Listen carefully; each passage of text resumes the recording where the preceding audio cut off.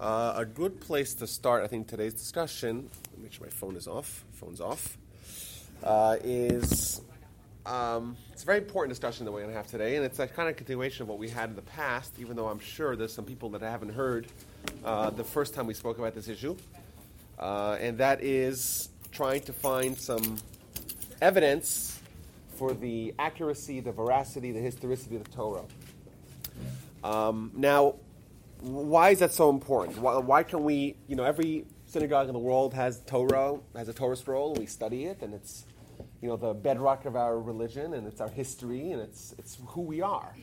Why is it so important for us to go through a lengthy, thorough, rigorous, and exhaustive analysis of the evidence to try to determine the authorship of the Torah? Why is it such a hot-button topic? There's so much scholarship about the issue on both sides of the matter. Why is it so important?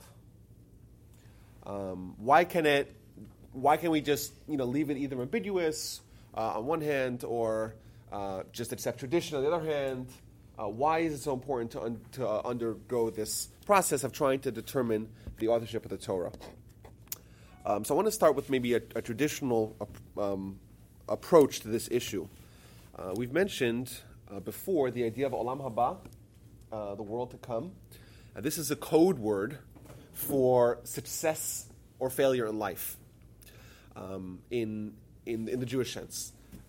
Meaning that if someone were to achieve success in life, by definition, they will have what's called a portion of the world to come, which means that their life has an eternal value and quality to it that this other world, whereas this world of the soul will have achieved a certain degree of greatness and perfection in this world that it'll merit to continually exist in the next world. Whatever that is, we discussed it in some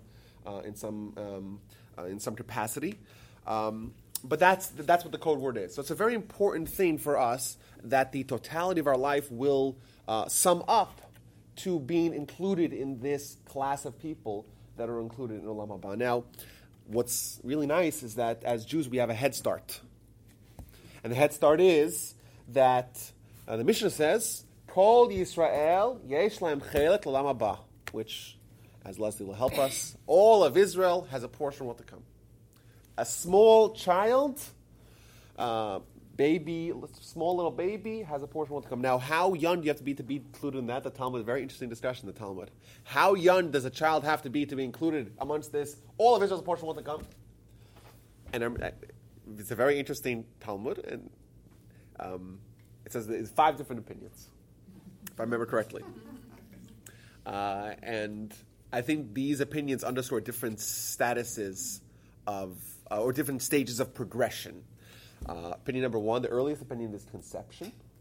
So think about that. A child is conceived, and even if the child's not born, or God forbid there's a miscarriage or something like that, the child is already some sort of soul, and therefore it's got a portion of what to come, which is astounding. What has the child accomplished? Absolutely nothing. Now, child is zygot, is more precise term. But that's the first opinion. The second opinion is birth. Third opinion is circumcision. Fourth opinion is, what's the fourth opinion? The fourth opinion might be where they're able to walk. And the fifth opinion is when they, I can't remember, is when they start speaking. Which is, to me, was interesting, like as if these are 5 different stages, conception, birth, circumcision, the first mitzvah. So there's no set agreement on which one is... Well, I think it's important. Well, my stance on that issue is that whenever we're dealing with Agadata, there's when the Talmud is split into two different sections. There's halacha, what's called shmaitza, or Agadata. Agadata, this is the realm of Talmud that deals with philosophy or ethics.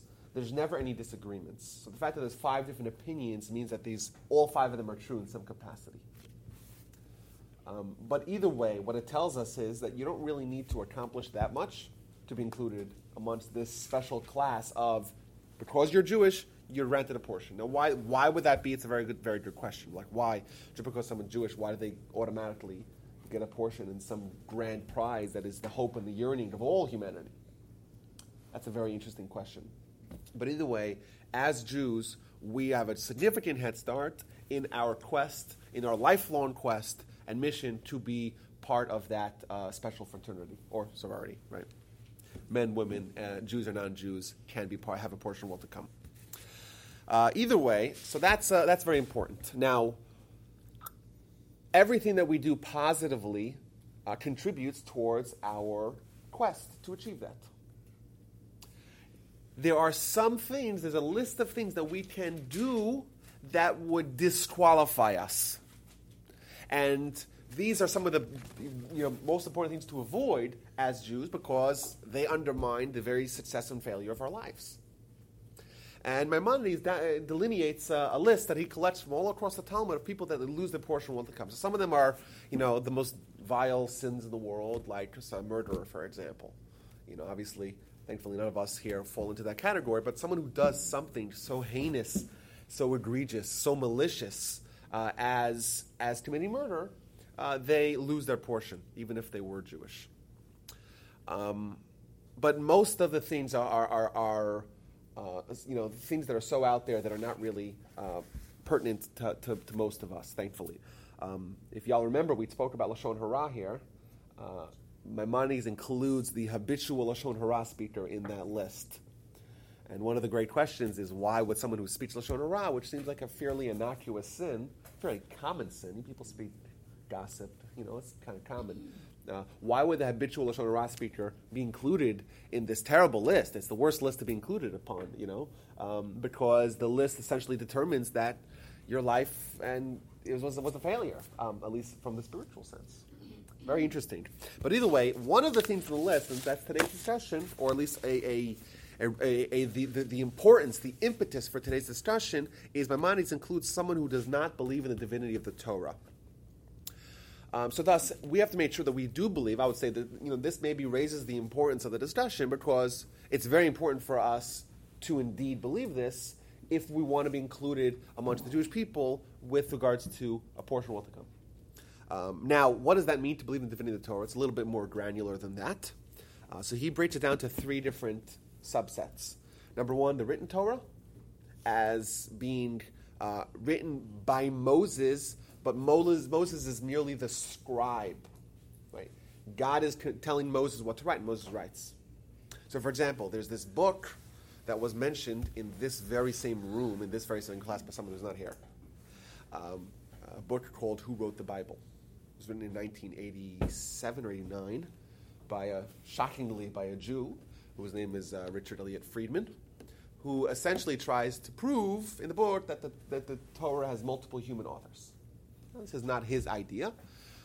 It's in fact an idea of a German scholar from the 19th century, late 19th century, by the name of Julius Wellhausen, and he developed a theory called the documentary hypothesis. Perhaps you've heard of it.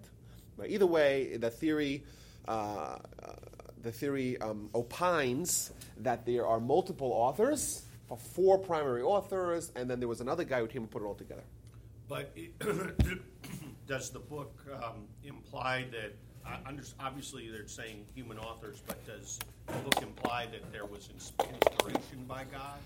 Well, the book is a little bit mocking of the whole notion of Moses writing it. Like, for example, on the very first page, it starts off with these kind of questions that are almost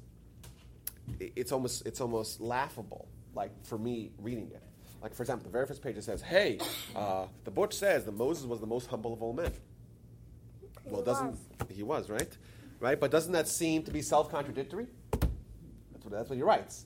So what's that based upon the premise? What false premise is that based upon? That he wrote it. That he wrote it himself, exactly. Right? He starts off by saying, well, traditionally, Jews and Christians, everyone has accepted that Moses wrote the book. Well, yeah, really? We never accepted that.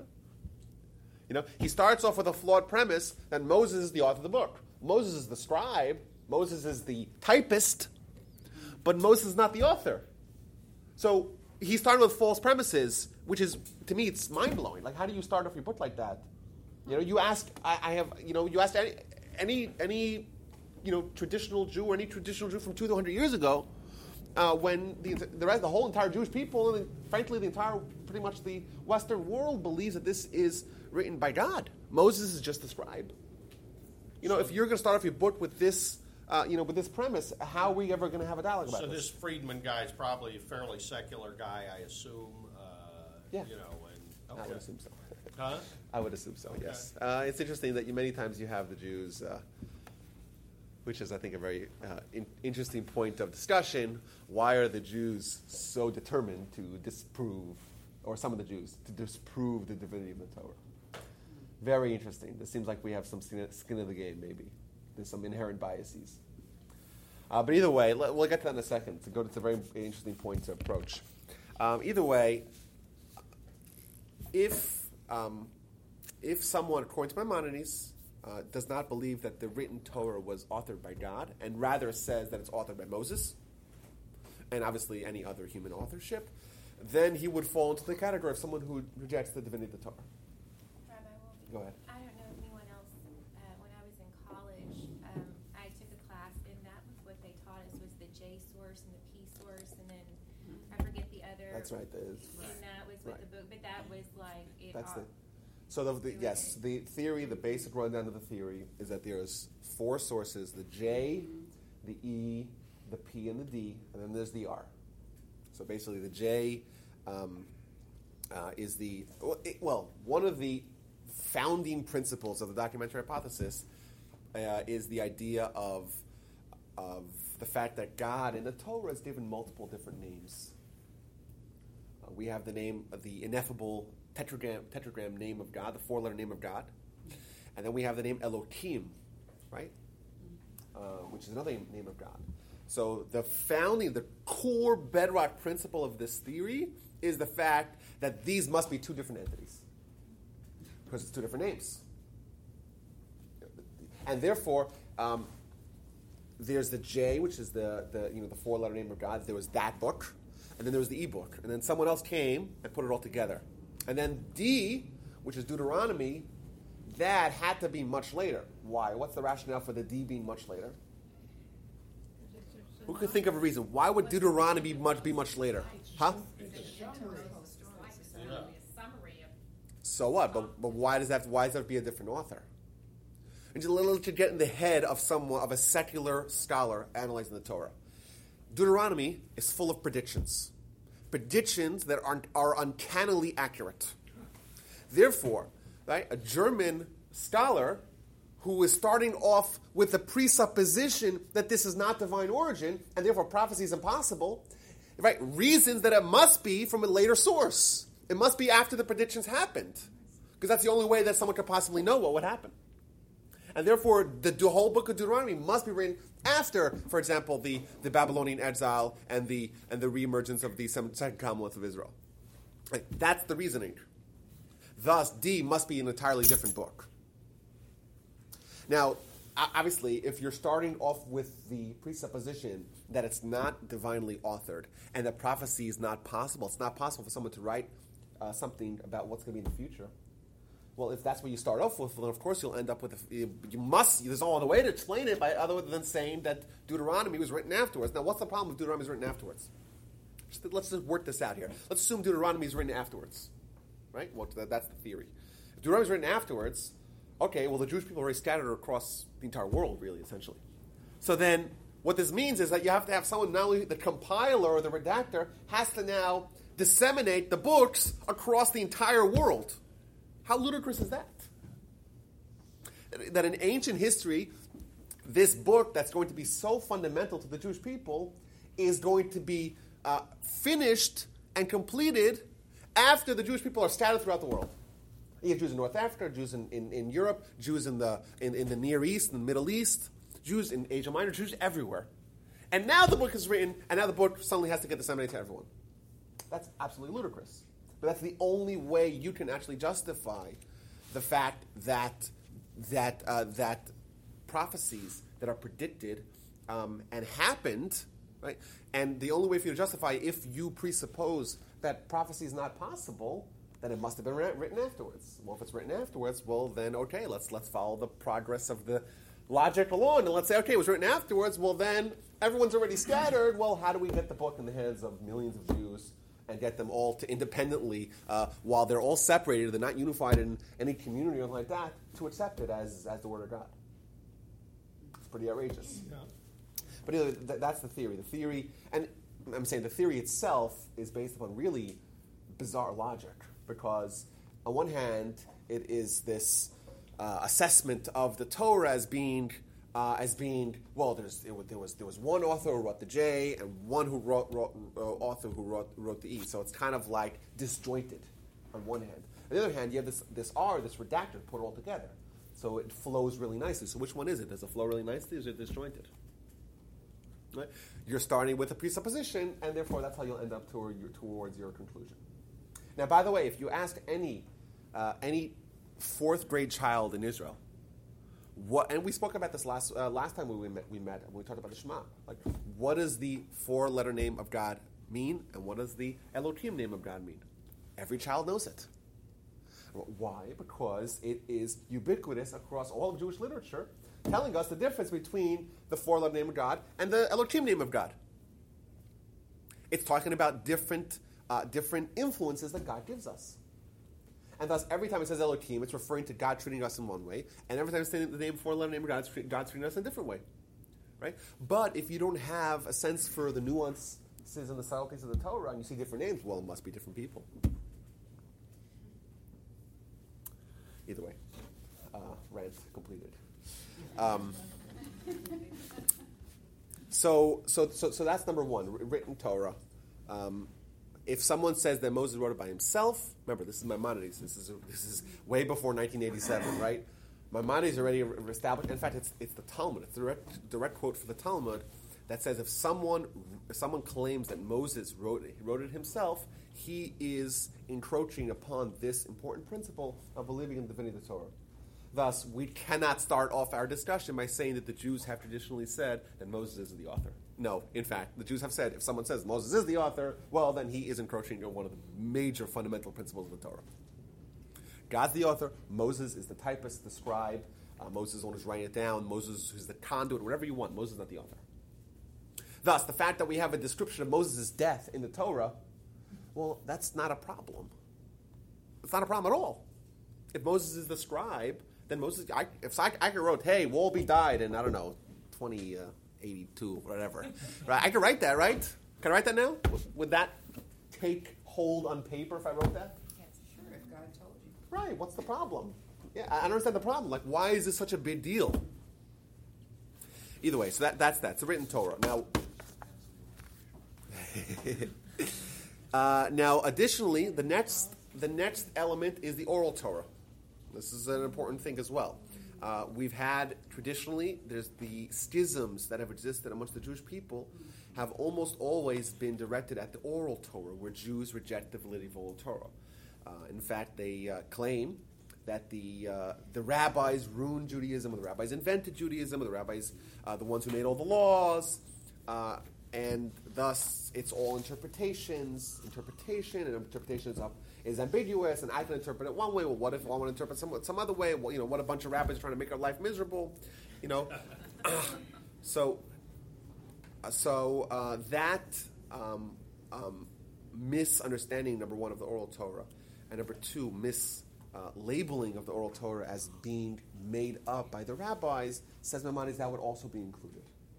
And I think that one's also something we have to really try to analyze. And lastly, is the enduring continuity, perpetuity of the Torah. What does that mean? That means that if someone says, "Hey, the Torah was written by God and the oral Torah is true," however, it's not valid forever. It was swapped out. It was updated. Right? It was. It needs to be changed. It needs to be modified. There's a new version of it. That would also encroach upon this principle. So, for example, I would say that if anyone claims that the Old Testament, quote unquote, is obsolete, and the New Testament is a replacement, and the Old Testament is no longer true, well, that would encroach in this as well. And that one's a kind of easy one to really understand, because if we accept the Old Testament, the Torah, as being true at any point in time, well, if it was true, then it is true. And why is that? Because it itself declares that it is binding and immutable and unchangeable. Right? So thus, this one's very easy. Once we accept that at any point in time in history, the old Torah, so to speak, or the Old Testament or the Torah, was true, well then, okay, it still is true. Because it itself declares that this is the final word of God. Do not add, do not subtract. If you add, you subtract, it's a really bad thing. It says it multiple times throughout the entire Torah. So that one is very easy. But I think, it seems to me that Maimonides wrote this in because at that time there were a lot of people that said, oh yeah, the Torah was true, but it's no longer true. We can update it, we can change it, we can modify it, we could swap it out for some other newer and improved edition. So that's why he wanted to write that. Either way, I think this is a good impetus for us to have this discussion because as Jews, we want to make sure we fit into this category. And not only do we want to accept it as true based upon faith, we want to accept it as true as based upon reason. Now, because I think this is important. My goal here is not to scare you and to terrify you and to frighten you and to say, oh, I got to believe it because it's, if I don't believe it, oh, I'm in big trouble. That's not the goal. Right? I assume that everyone here already does believe it. And therefore, the discussion really should be moot, but it's not. Because there's a vast difference between believing it based on tradition and believing it based on evidence.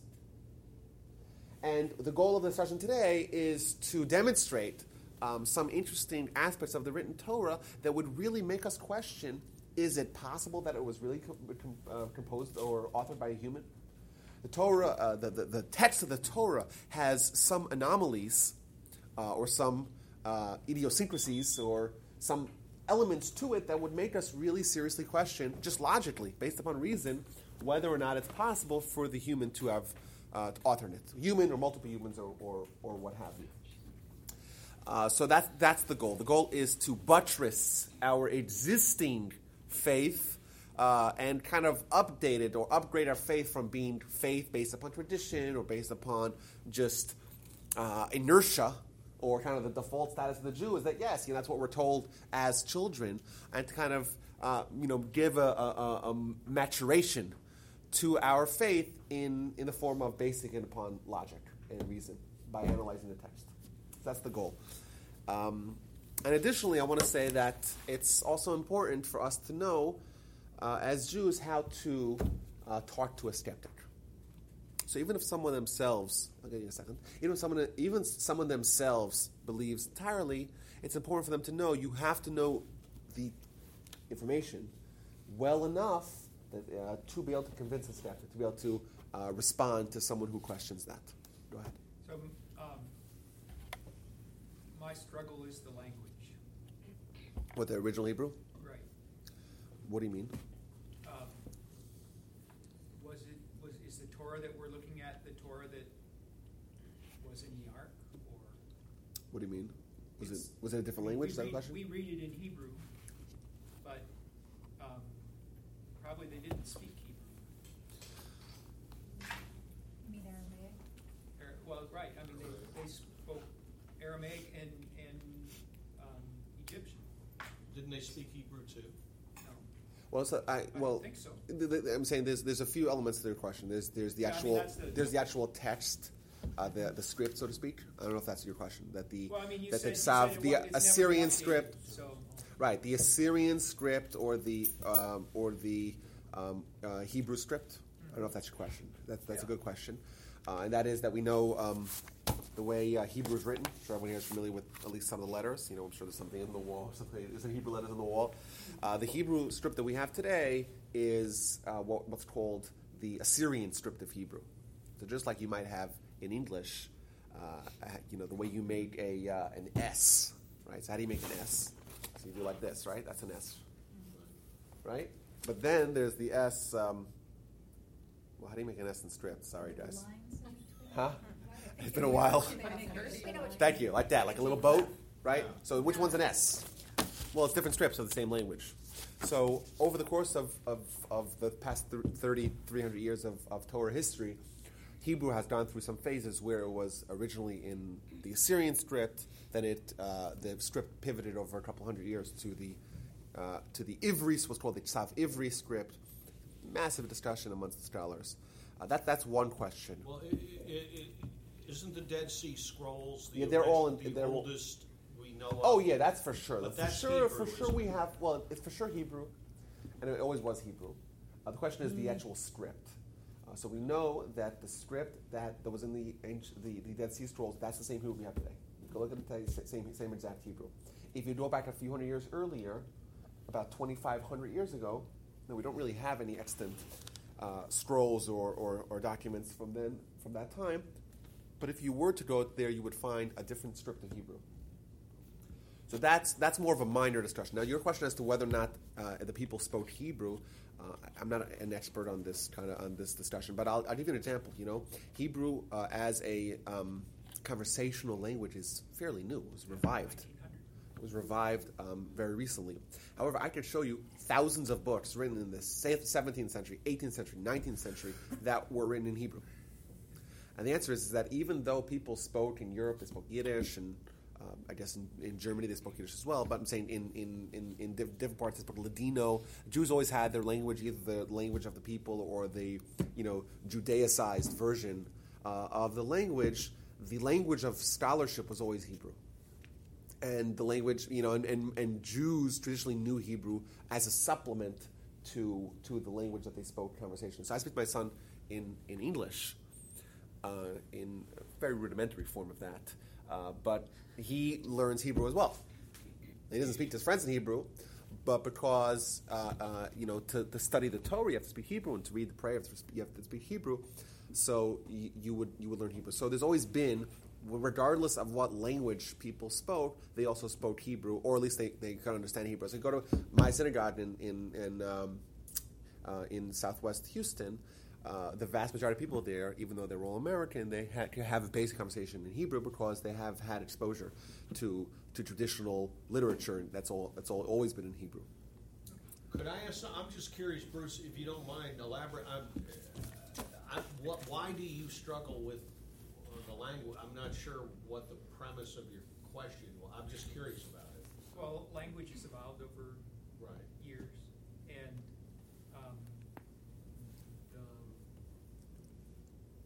the Dead Sea Scrolls don't. I mean, there's not a match from the Dead Sea Scrolls to the Torah, one by one. So, What does that mean?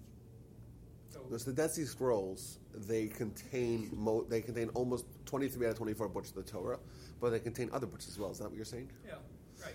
Yeah, because the Dead Sea Scrolls they were an example of Jews who had fractured or splintered off the Jewish people. They were most likely the Essenes, and they were once again a people that rejected the oral Torah, which was the common thing at the time. They rejected the oral Torah. Oral Torah, that's right. So all they had was the written Torah, and then they also had their own apocryphal works. Okay, I've heard of Like the book of the light, like the war of the light, the kings of the darkness against the kingdom of light, something like that. It was, apocalyptic dystopian stuff. So are you saying why isn't that included in what we know of as the Torah? So I guess I always No, thought but the Torah had been updated along the way at some point in terms of not the words changing, but the language, the language and the way the letters were formed and everything had evolved. But is that big a deal? I mean, I think that the scrolls that we have from, pretty sure the scrolls from the Dead Sea Scroll, they match exactly word for word. That's what I thought. In the text that we have overlapping, there's some text that they have that we don't have. I mean, isn't it analogous? And maybe I'm completely off on this too. Like printed English versus cursive. I mean, it's the same like we alluded to earlier. But what Bruce is saying is something more substantive. Okay. Now, I want to point out that there has been Torahs that are written in foreign languages, like, for example, the Septuagint. Right, the Septuagint was written about 245 before the Common Era. It was written in Greek. It was the first translation of the Torah to a foreign language. But they didn't Is it true the Septuagint? I read, I thought that they didn't interpret any other books. It was just the five. Just the 5 books books. of the Torah. That's Okay. right. That's right. There was no. And when we say Torah, we mean 5 books of Moses, right? Right. Genesis, Exodus, Right. Leviticus, Numbers, Deuteronomy. And I did see on a History Channel something one time where they did speak Hebrew in that region, and you can actually link it to an earlier people where their language was almost identical to Hebrew, but that was the original language. It was Yeah, but I'm saying even the times of Talmud, so we even go more recent history. So in Babylon, 3rd, 4th, 5th, 6th century of the Common Era, that's fairly recent. And we know that people spoke Aramaic. Well, there We was know a- that. With why? Because the Talmud was written in Aramaic. It was written in the language of the people. But Torah's not written in. But still, they're studying the They had Torah to and they have quote. been speaking. Oh yeah. I mean, or at least have to have a familiarity with Hebrew. Well, there was an. Maimonides wrote his book some of his books in Arabic. You know, and does that mean that he didn't know Hebrew? Of course, he knew Hebrew. You know, Well, there was. and of course, most of the people knew Hebrew. It just that there were times that the masses spoke or had a better grasp of the local language, and that's why there was an emphasis in trying to. Communicate with the people, you have to speak their Sure. That's right. Well, there was an interesting discussion just a few months, or maybe it was a year, so I can't remember, when the Pope visited. I think he went to. It's the current Pope. Some of y'all may remember this, and I don't think it was ever. They went. I don't think it was ever pursued very far. But Netanyahu said to the Pope because they were talking about Jesus, and he said Jesus spoke Hebrew, and the Pope said, in a corrective way, he said, no, Aramaic. And then Netanyahu said, well, he knew Hebrew. And I don't know I don't remember how far it got after that, but it was just a very interesting, and Netanyahu is not a biblical scholar, probably not. He's prime minister, but that doesn't make Well, his son won the Bible contest. Okay, well, it's just, that was recent. I just thought that was very interesting since we're His son- talking about language. His son is the Israeli Bible champion. Is that interesting? Well, maybe he needs to talk to his son. You mean the father of Bible champion as a prime minister, right? But it's just that was kind of interesting, a discussion between the current modern-day Prime Minister of Israel and the Pope. Yeah, but They my, had my, that- but I think that the simplest way to understand is that even if the people spoke primarily one language in a conversational manner, the language of scholarship was almost always Hebrew. You have some butchering, like Maimonides and the Talmud, but even Aramaic, it's not so far from Hebrew. It's a sister language. It's the Semitic Right, I heard Semitic language is very similar. Rabbi, the Torah scrolls, the separate Torah that we all have. Yes. The only way someone is able to have that position of creating a Torah scroll is they have to copy it letter from letter. That's So true. that has never changed. Now, since the day. just for the sake of accuracy, Absolutely. there is one language aside from Hebrew that a Torah scroll is kosher in, and that's What? kosher, and that it's Greek. What? Interesting, Why yes. is that? It's a very interesting thing. There was this, really. I think it might be because of the Septuagint, because the Jews translated, the rabbis of the Sanhedrin thousands of years ago were translated into Greek, so that kind of justified at least that. I don't know of a single Torah scroll written in Greek, by the way, but it's just maybe it might be theoretical.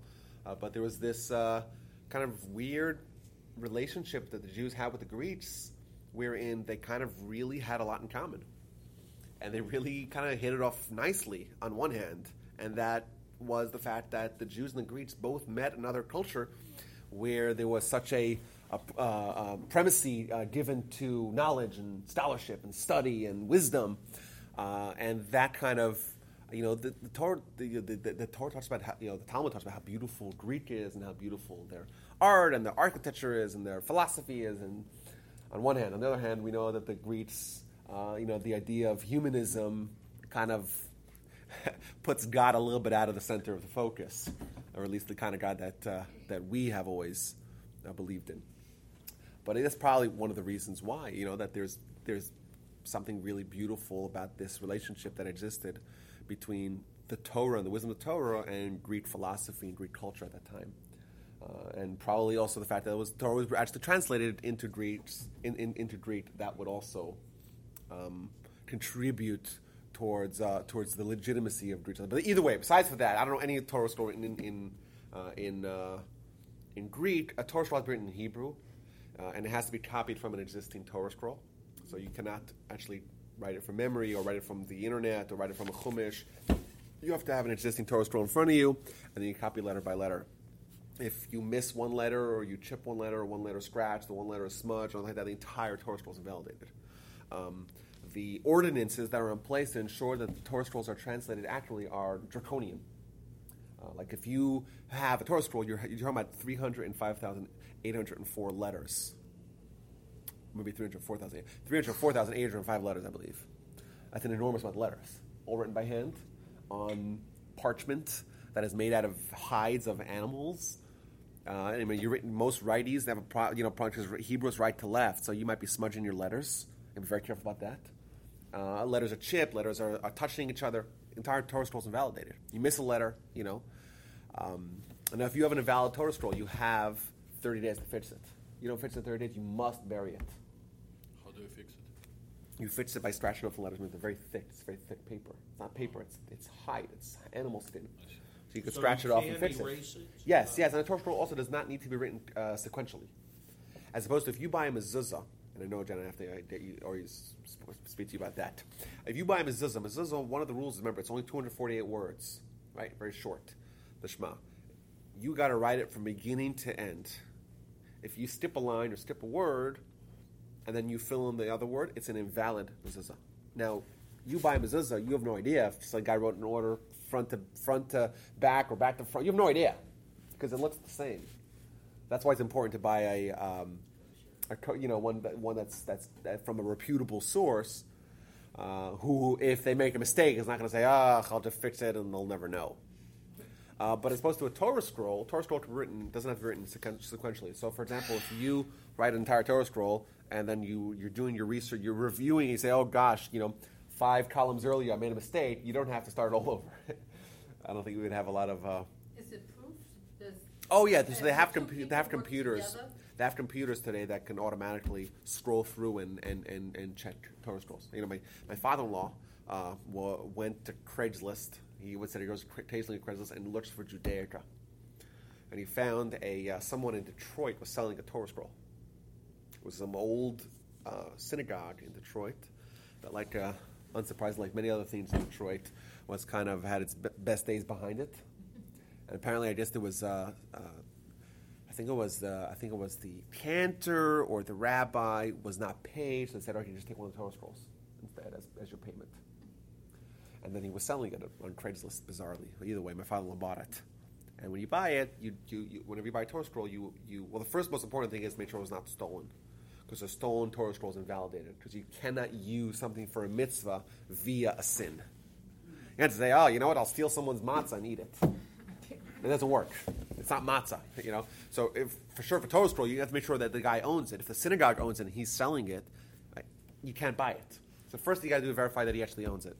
Once that was verified, well, then you have to actually check the Torah scroll, make sure it's kosher. So you bring it to these scribe houses, whatever, and they check it and make sure that it's either, if it's good, then great, and if not, then they have to fix it. No big deal to fix it, most of them, especially if the scroll's not so old. If they're old and lots of letters chipping and peeling or whatever. By the way, the reason why the Dead Sea Scrolls lasted so long is because it's such a dry climate. They were in these earthen jars in the driest place on earth, essentially, in southeastern Israel.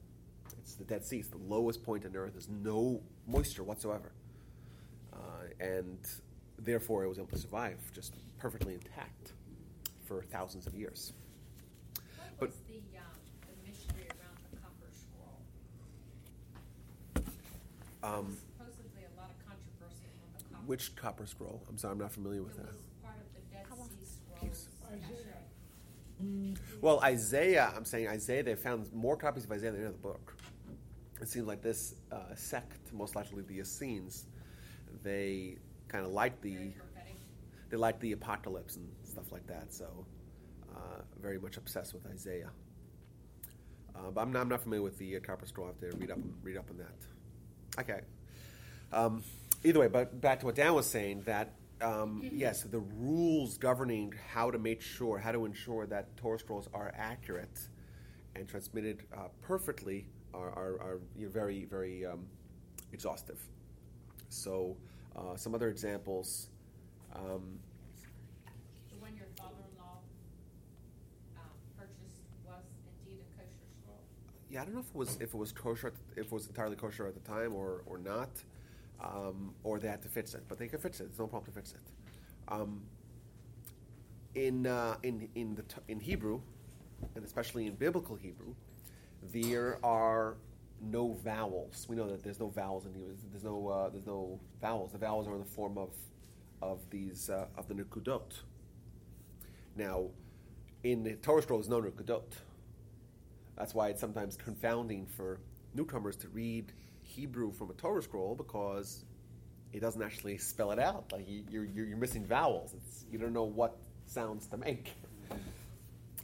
But it's not entirely true to say that there are no vowels, because sometimes there are vowels.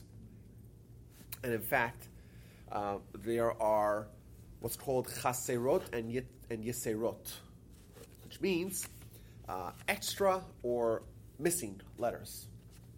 Which means some words can be spelled in multiple ways. Like, for example, the name Tzipporah. Tzipporah is the name of Moshe's wife. Well, how do you spell Tzipporah? So the way you spell it is either a tzaddik and then a pei and then a vav resh hey, or without the vav. In the Torah, it's spelled both ways. So which one's the correct way? Well, the correct way is that sometimes you insert the vowel of the vav, and sometimes you don't put in the vowel of the vav. And there's thousands of examples like this in the Torah. Now, if you spell a word in the Torah correctly, but in the Torah it's supposed to be with a vowel, and you put it without a vowel, or vice versa. In the Torah it's without a vowel, and you put it with a vowel. Right? It's in a valid Torah scroll. So the word is perfectly correct. The spelling is perfectly correct. Just the spelling in this particular instance is incorrect. It's in a valid Torah scroll. And by the way, just an interesting historical note: the Yemenites. The Yemenites are a great case study for transmission of the Torah, because the Yemenites, they were separated from the mainstream or the mainland of the Jewish people for a long, long time. Right, for 2,400 years, there was an entire community in Yemen. Yemen is south of Saudi Arabia. So there's the Arabian Desert, and there's Yemen. And there weren't really a lot of, bus routes that went through Yemen. I may have mentioned this before. Yes. Exactly the same. Yeah, well, almost exactly the same. So the Yemenites, they were isolated almost entirely from the Jewish people for 2,400 years. Now, the Talmud was written in Babylon. So that's hundreds and hundreds of miles away, which for us doesn't seem such a big deal, but it's essentially on the moon. Right? If you go back 2,000 years ago and someone's a few hundred miles away through deserts, you're as close to them as we are to the people on the International Space Station. So they got the Talmud delivered to them, essentially. But they just got books delivered in the mail, Talmud. But they were living as a independent, isolated community for thousands of years. And then came to Israel in the 1950s. And they brought their Torah scrolls with them. And someone said, hey, let's compare Torah scrolls. Let's see how good the system is in perpetuating accurate Torah scrolls. So, in fact, they did find some differences. There were 9 letters that were different. Now, obviously, 9 letters out of 305 some odd thousand letters, 304,805 letters is really not so much. Like, percentage-wise, it's, 2 letters every 100,000 letters. It's really negligible. It's imaginably small. How do you know which one is correct? Maybe theirs is the correct version because it's the old, from. Well, I'll tell you my thoughts on that. But either way, all the letters all the differences were in chaserot and yeserot, in words that the Torah either has a vowel or does not have a vowel. So there was no words that were different. Not a single word was different. It was just sometimes we had the vowel, they didn't have the vowel, or they had the vowel, we didn't have the vowel. So every single word was exactly the same. Now, as to which one of them is accurate, we don't really know, like we said. It does show, I guess, some sort of lapse in the accuracy of the transmission. I would venture to say that ours is more accurate, and I'll tell you why. Ours means the rest of the Jewish community, because there were efforts made every couple of hundred years to collect all the Torah scrolls from all the communities. Now, what's the problem? The problem is if you have a Torah scroll, you can only copy it from another Torah scroll. So let's say there's one Torah scroll in the community that has a mistake. It's very likely, and especially if the mistake is in an area of just a vowel, it's very likely that no one will even notice it. It's the word. It's the same word. No one's going to say, oh, when you read it in the synagogue, it's like, oh, no, you got the wrong word. It's the same word. The problem is that when you make another Torah scroll, you copy it from that Torah scroll. So these things could perpetuate very fast. Not very fast, but very dramatically. Because you're copying from a Torah scroll, and that's the Torah scroll that we've been using. So any mistake can very easily be perpetuated, especially when you don't have computers to check it for accuracy. So what they used to do, every couple of hundred years, over the past 2,500 years, they would collect all the Torah scrolls from every Jewish community, and then it would have like a national convention of accuracy checking from Torah scrolls. Now, the way it would work, every community would have one Torah scroll that was the legacy Torah scroll. And all Torah scrolls written in that community would be copied from that one. So then you just bring your legacy Torah scroll, and all the communities come together, and they compare them, all of them, all the legacy against each other. And then they would get rid of the anomalies, which means that if you have 98% of them saying one way, and then one or two Torah scrolls saying the other way, it's very likely that the mistake happened amongst those, the small minority. And they would do this every couple of hundred years to get rid of any mistakes, slight mistakes that could perpetuate further. Are those Torah scrolls then buried? The ones that No, you can fix them. Just add a letter, take out a letter, no big deal. Huh? Yeah, it's no big deal.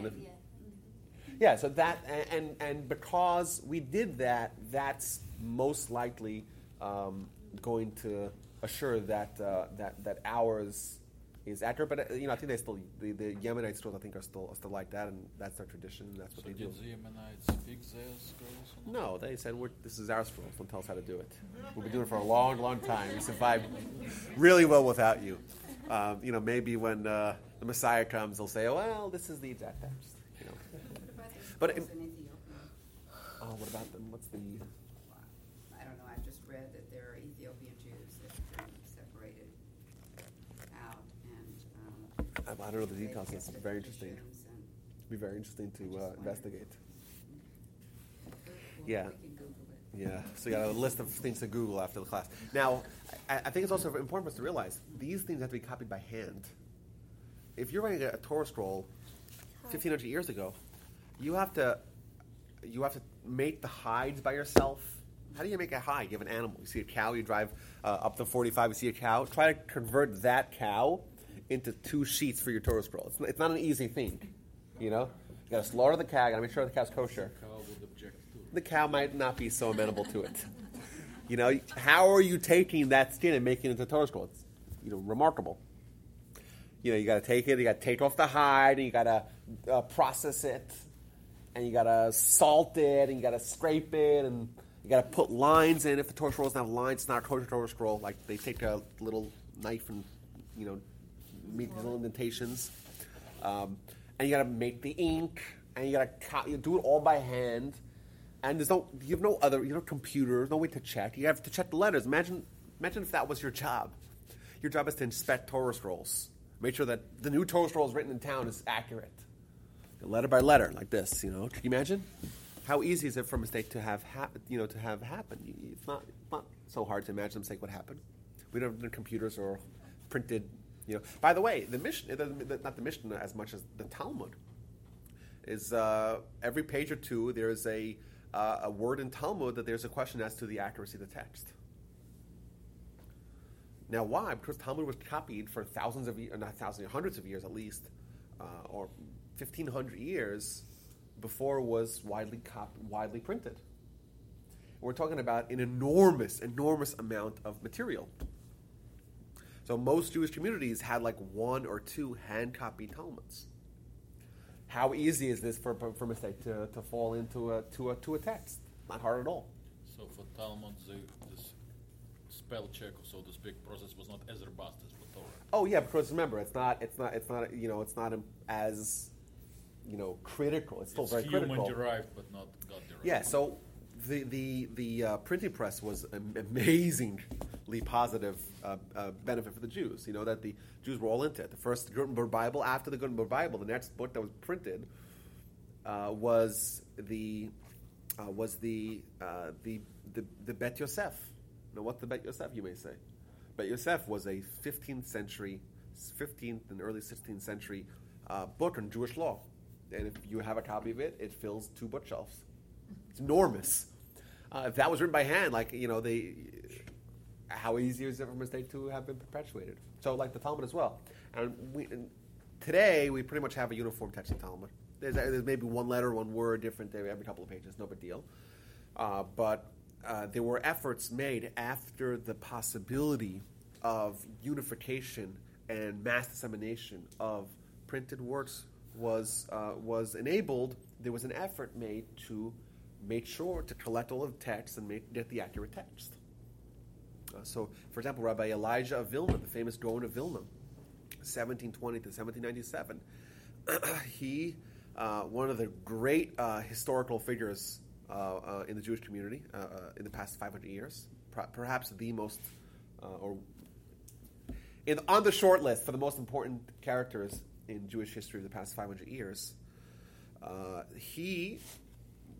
His life, one of the great mysteries, he spent a large portion of his life in exile, quote unquote, which means that he's off the record, off the grid. We have no idea where he went.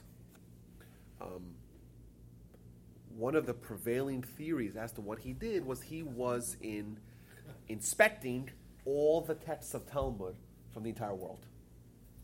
So, for example, they found in the British Museum, they found a document admitting Elijah of Vilna to come inspect some ancient manuscripts.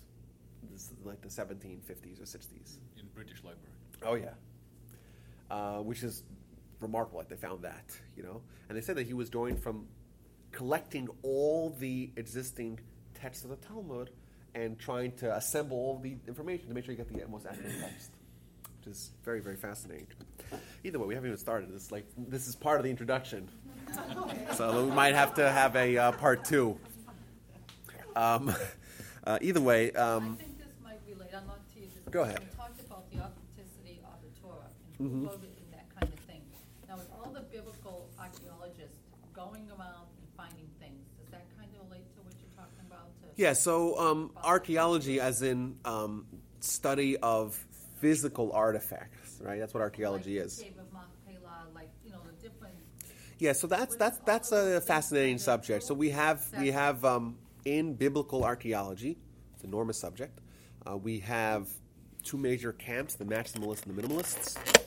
You have basically the people that are essentially trying to augment the role archaeology has to play in proving the Torah, and there are those that are trying to minimize the role that it has to play in proving the Torah, or maybe even using archaeology to question the legitimacy of the Torah.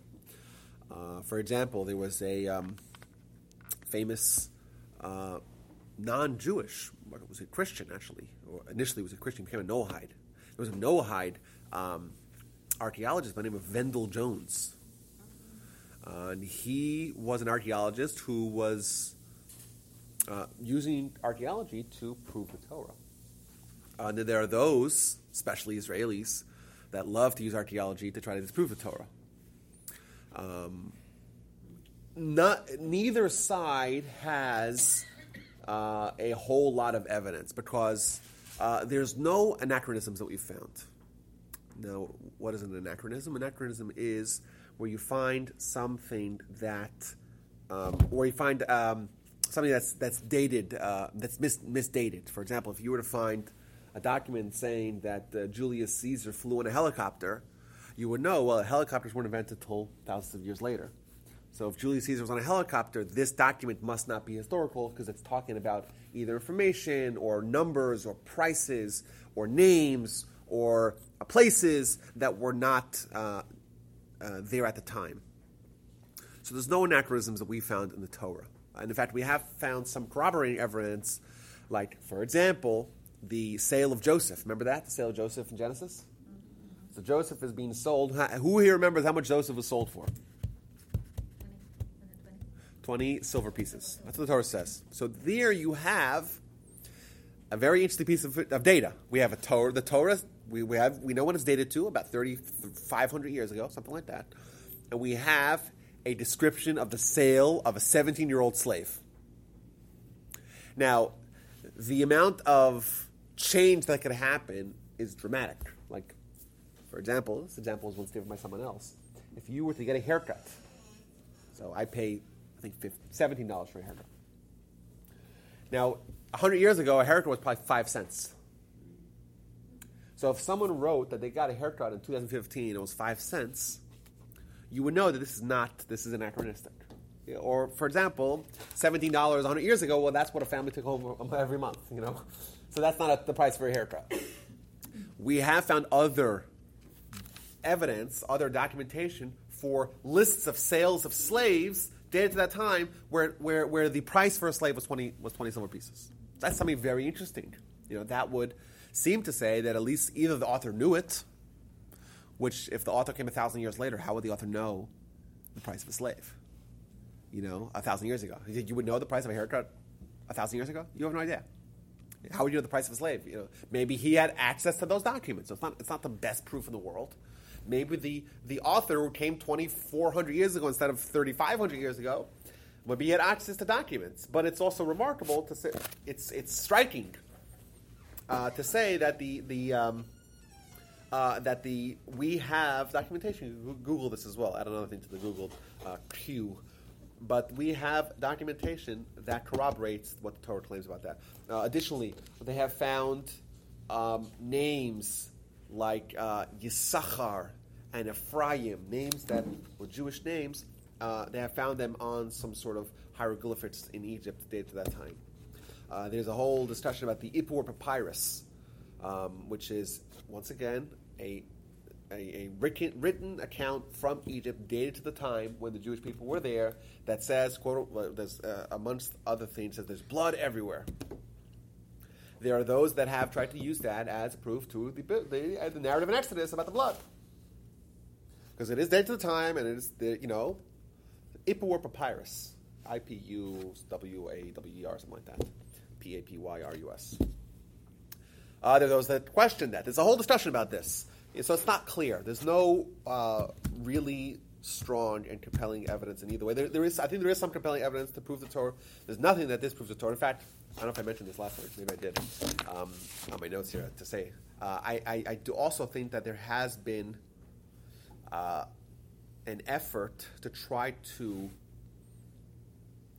embellish some quote-unquote evidence against the Torah.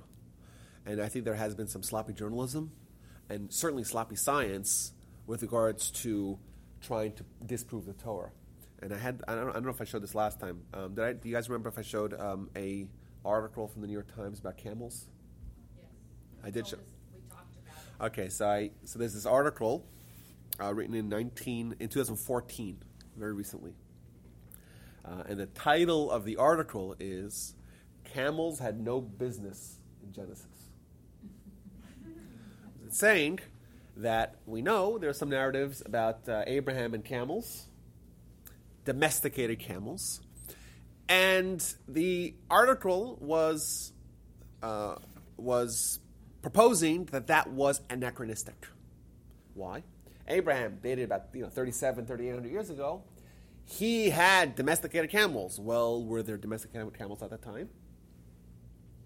Maybe yes, maybe no, right? Well, let's see what the evidence says. So 2 Israelis, Bible scholars, 2 Israeli Bible scholars, they found remains of domesticated camels that they dated to 3,000 years ago, so 1,000 years BCE.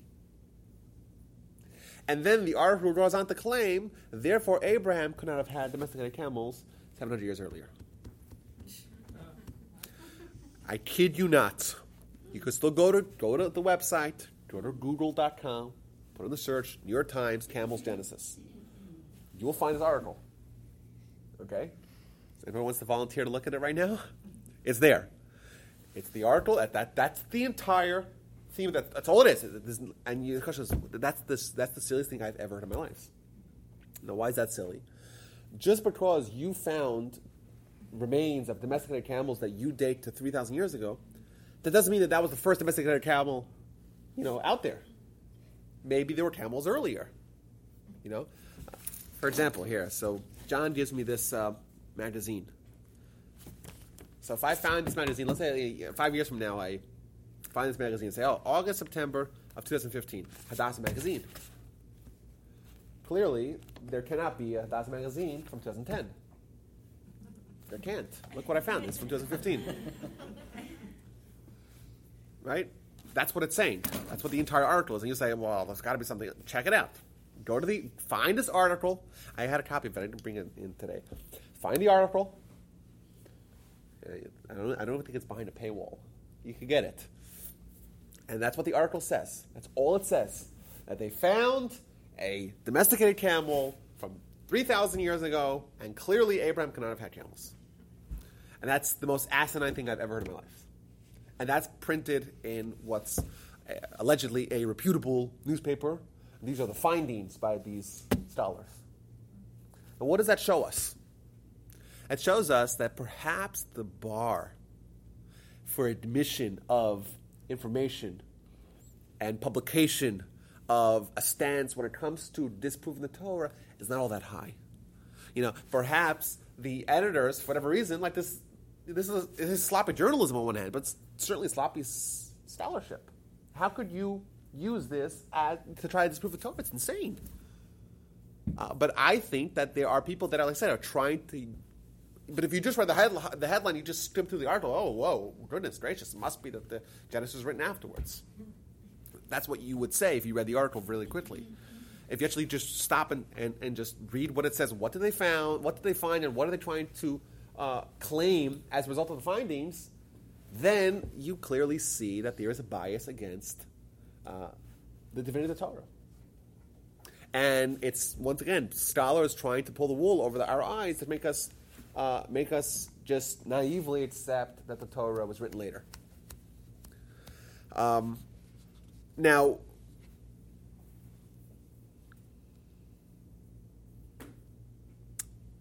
what are the states of the issue? So, in our discussion, we're going to have a discussion about the accuracy, historicity, veracity of the Torah. What is at stake? What are the implications on both sides of the argument? What does it mean if the Torah is true? What does it mean if the Torah is not true? When I say Torah is true, I mean the Torah is written by God and typed by Moses. And when I say Torah is not true, it means any other way. It means I'm separating into two camps. Either the Torah is written the way it claims to be written. Moses writes down what God tells him. Moses is just writing down what God's conveying to him. He's just the scribe. That's one side, Torah being true. Other side is anything else, whether that be the documentary hypothesis, multiple authorships, one author, is it Ezra, whoever it is it Jeremiah, right? Some other author aside from Moses. Some legend, written down when, that doesn't matter. Either side of the issue that we're going to take, what are the implications? So if the Torah is true, what does that mean? We're true. Well, it means that the Jewish people, this is the most important, writing. This is the description of the tenets of Judaism. And then what we've been living for and very frequently dying for is indeed something that's worthwhile to live and die for. The divinity of the Torah. Yeah, but if the Torah is not true, then all the Jews that died for being Jewish, well, they were hoodwinked. Yes. The people that said, I'm going to give up my life for Judaism. A lot of people did that. Millions of people throughout history. That's one very interesting implication. Okay, by saying it's not true, meaning that God didn't write it, but are we defining not true by meaning God didn't write it, a bunch of people wrote it, or a bunch of men wrote it? I think it's once God didn't write it, then it doesn't matter who actually wrote it. But does that may say then therefore there goes the argument about the divinity of the Torah, but it's not a worthless book necessarily. Well, I'm not saying it's a worthless book, so then that's true. It's not. It's still maybe great literature. Right. You know, Very inspirational. It's inspirational. Very moral, Oh, yeah, it can oh, still yeah. Be that and argument. I think there are a lot of atheists out there that say that the Ten Commandments they believe the Ten Commandments. You know, they believe in what the Torah, a lot of what the Torah says. But there are a lot of books that are inspirational. Oh, yeah. Wonderful, and Right. the Torah is distinct. That's true, but if we say the Torah is not true, right, then the Torah could still be valuable. It could still be a historical document, but it's obviously it's not as valuable as it would be if it's dramatically different. Now, you would agree, right? Absolutely. Okay, now what other implications? Means what is at stake here? So you said, like I said, it's important for us to know for the Jewish people per se. But I also think that if someone, let's say, believes in God, what must extend from that? It means what else has to be true if God is true? If you believe in God, you're carrying out the commandments of the Torah because you believe that God expects you to do it, that God told you to do it. Okay, but is it possible to believe in God and not believe in the Torah? Sure. You would think so, right? You would think so. But let me ask you a question. Okay, so then you have a little problem because you believe in this great intelligence that created the world, created everything, yet you don't believe that he somehow gave us a way to actually utilize or find this purpose. It means it's essentially a little bit of a contradiction. On one hand, you're going to have this very intelligent God that clearly did something as grand, at least from my perspective, as grand as the entire world, and you would argue that it's got to be for a purpose, yet we have no way of knowing the purpose. So it's a little bit of a contradiction to say you believe in God but don't believe in the Torah. Well, that's Why not? Abraham was, was able to discover Torah just through his own intellect. He didn't receive in a parchment, so you could say the Torah's not given at Mount Sinai, and we're certainly. Well, but Abram still had the Torah, and Abram still had the Torah of God. So the methods of acquirership of the Torah is that might be different. But that's an interesting point. Abraham, once he reached the destination of God, that implied purpose, thus he had Torah. Means my point is like this, that if we are going to say that God did it all but didn't tell us how to actually achieve the purpose, or there was no purpose, I think that's insane. I think it's crazy to say that the great intelligence created something purposelessly. Purpose, does that work? Yeah, I think it works. Okay. Sounds funny. Right, without purpose. But I think that's a little bit bizarre. And therefore, well, if there is a purpose, is it possible that God would not tell us in some way? But isn't like what the whole New Testament and Christianity is about? There is no direct manifestation. New Testament is written by people, certainly. So they have the way out of that contradiction. Yes, but not really, because they're also accepting the fact that the Torah was written by God. Well, but Christians also believe that the New Testament was inspired by. They may not say that God wrote the New Testament, but they believe was inspired by God. Matthew, Mark, Luke, and John were all doing what God wanted them to. Plus, there is no overt plan anywhere in Christian books. Well, yeah, because it happens to not be written by God. But I'm saying, but the idea of having the Creator minus the purpose, or at least the purpose conveyed, is a little bit of a contradiction. And like we said, without the Torah, then really we don't really have Judaism, which is an interesting point. Either way, so I think the stakes are kind of high. It's important for us, in our faith, in God. irrespective of religion, but also, especially as Jews who have been living this religion for a really long time, if the Torah is indeed true, then that's a validation of what we've been living for a really long time. Otherwise, if it's not true, then it's a major question on the way Jews have been living, and it's a question on the way Jews are living today. Every synagogue today has its Torah scroll. Torah scrolls are really expensive. They cost $50,000, $60,000. Multiply that by the millions of Torah scrolls. How much human effort in perpetuating a falsehood, right? If the Torah would indeed not be true. And we said, another point I just want to rehash this point, and that is that another implication. If the Torah is true, this is probably the most frustrating implication. I know it is, right? Right. Of course it is. Now, but if it is true, then what does it mean for us? It means it's binding for us. And that's where it gets unnerving for a lot of people. Because if it's true, well, what does that mandate that they ought to do? They have to follow its ways. And a lot of people are a little bit hesitant in that. And that's problematic for a lot of people. So if you find a lot of Jews that are trying to disprove the Torah, perhaps their biases of not wanting it to be true are influencing their approach to actually investigating the information. Is that right? Means if I have a built-in bias to try to not be bound by the difficult laws of the Torah, but I have the conscience, well, if it is written by God, we're kind of stuck, right? So what would you want to do? You'll say, well, okay, it's not written by God, you're not stuck. And that's why I think us, in our investigation, we're also we have skin in the game. This is not merely an academic discussion.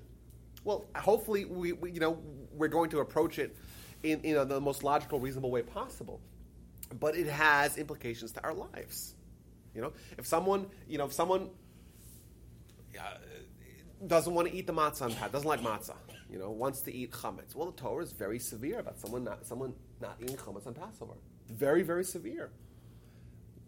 Well, if that's from God, then you got to listen. If it's not from God, well, maybe you don't need to listen. Maybe then it's just tradition. Eat the matzah.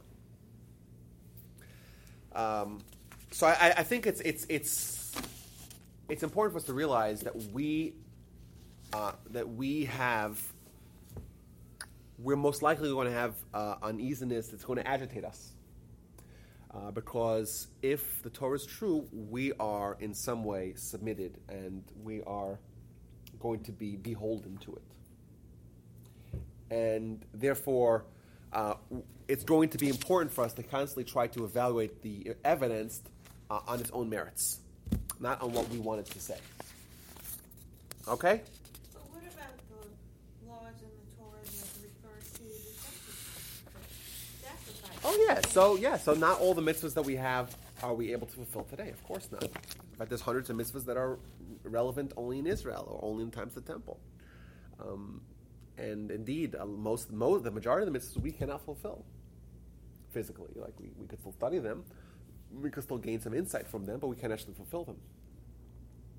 But there still is a whole lot that we have to fulfill, and we must fulfill if the Torah is true, which is going to be unsettling, perhaps. Okay, so let's look a little bit about what the Torah says, and we're going to try to dip our toe into some of the evidence, and let us see where it brings us. So, I want to rehash what we did last time because it was many months ago. We find the revelation at Sinai. Revelation at Sinai is the critical event of the Torah. It's repeated multiple times. It's rehashed. It's referenced multiple times in the Torah. And it is not unique to Judaism, the idea of revelation. Right? Why? Because, in fact, every religion begins with revelation. Every single religion by definition, is going to be what the higher power advocates that the people do. That's what religion means. So the Christians, they have what their religion says. The Muslims have what their religion says. And the Jews we have what our religion says. But that's how religions begin. religion starts with revelation. Revelation of God. God says, "Oh, Muhammad, how you doing? Hey, right?" Muhammad says he's a prophet. That's how religion starts. Every religion begins with this revelation. However, the Torah records a national revelation. Now, this may not sound like such a big deal, but it is in fact the only religion that has a national revelation. Only one religion begins with a revelation of not one person, rather an entire nation of millions of people. Now, it's recorded in the book that's actually delivered to the people that experience the revelation. So many times, for example, Moses tells the people, we read it a few weeks ago, Moses says, it wasn't like it was your parents that saw this revelation about Sinai. It wasn't like your parents were the ones who experienced these miracles of the 10 plagues and drinking water from a rock and eating manna from heaven. It was you, the people that get the book. They're the ones who experienced the miracles.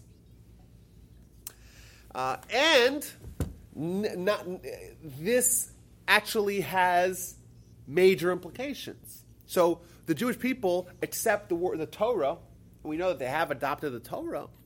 And they do it despite the fact that if it wasn't true, they would all know it. So if the Torah was not true, then would it really have gotten such a head start? Why? Because if it wasn't true, then it would be easily verifiable as to not be true. Let me ask you a question, guys. If I went to start a religion, and I would want to convince all of you to follow me, what would be the best approach for me to do that? Move to Utah. Well, yeah, that would help. What's that? What? Move to Utah. Go to Utah. Well, I would have to convince you that God spoke to me, right? Now, if you guys all knew for sure that God did not speak to me, would you follow me? Probably not. Maybe someone would, but you don't want to get the masses to follow me. Yeah. Therefore, if I was a charlatan, my goal would be to try to mask the falsehood, right? I would say, well, God spoke to me, and you will have no idea if that's true or not, because he didn't speak to you guys. But if I was a faker, and I said God spoke to all of us, and God did indeed not speak to all of us, well, then we would all know that I'm a charlatan. I'm a faker. Is that right? Moses tells the people, God spoke to all of us.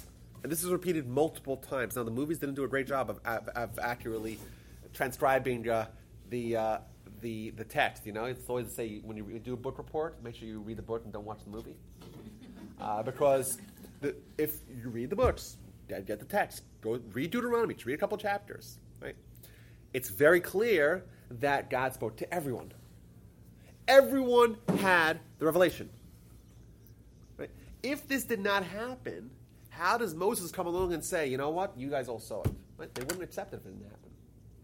Not only that, the people that experienced it, they were the ones who got the Torah from Moses. Can I play devil's advocate Go ahead, for always. a second, Rabbi? Couldn't somebody write, just leave it for future generations to see, couldn't somebody just write, whether it happened or not, that a mass of people saw this?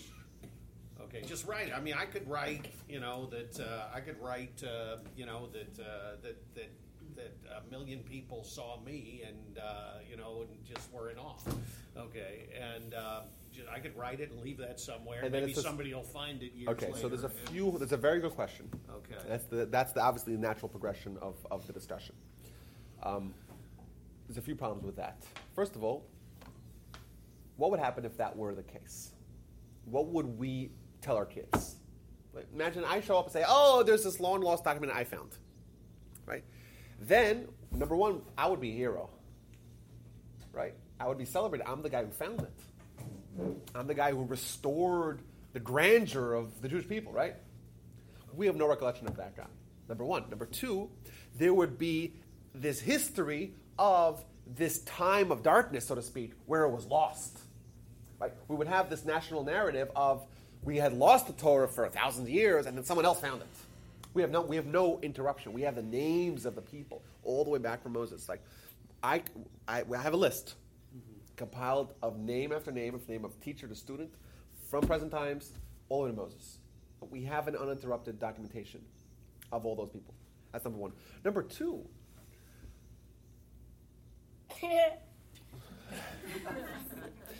number two, the book itself describes Moses teaching the people. And we're talking about a nation of millions of people. And they're instructed in the book to teach their kids. And it's not just an ideal, it's a way of life. And it's a totally encompassing way of life. Like we said, it's the tefillin in the morning, it's the Shema in the morning and at night, it's the mezuzah on the door, it's the matzah on the holidays, it's the rest on Shabbat, it's the shofar on Passover, on Rosh Hashanah. Shofar on Passover, that wouldn't work. Right? It's eating the kosher, it's praying, it's blessings, 100 blessings a day. It's a very encompassing way of life. And that's being perpetuated onward. Thus, it's not just something, I found a document in a bottle. It's not like some ideal, it's a way of life. A way of life that was perpetuated, a way of life that's cumbersome. It's not an easy way of life. It's not easy to be great, right? That's what the Torah expects of us. That is perpetuated at the time when the people could have very easily falsified or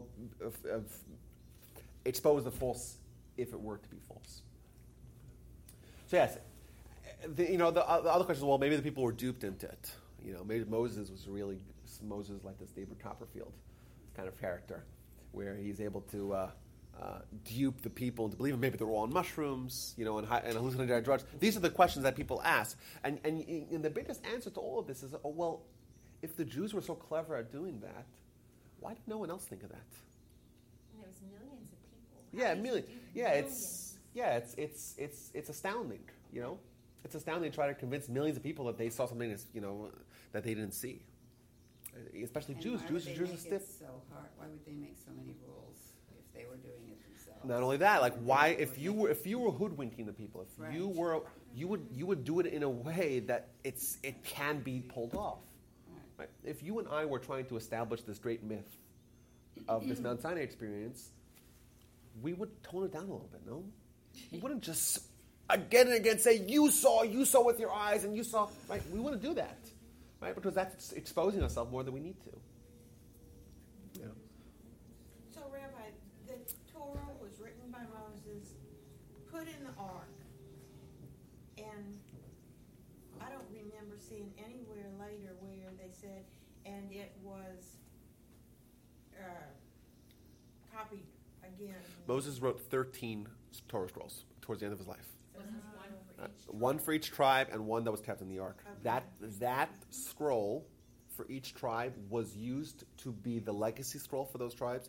Those scrolls lasted for hundreds of years. They were copied again. The Torah itself says you should write a Torah scroll. Although at the end of the Torah, the last mitzvah of the Torah is to write Torah scrolls. So it wasn't just one Torah scroll that was put in a. Kings had to write a Torah scroll. King had, like, we read that last week, 2 weeks ago, the Parsha. Sorry, last week of the Parsha, that the kings have to write the Torah scroll. 2 of them, one to take with them, one to leave at home. It was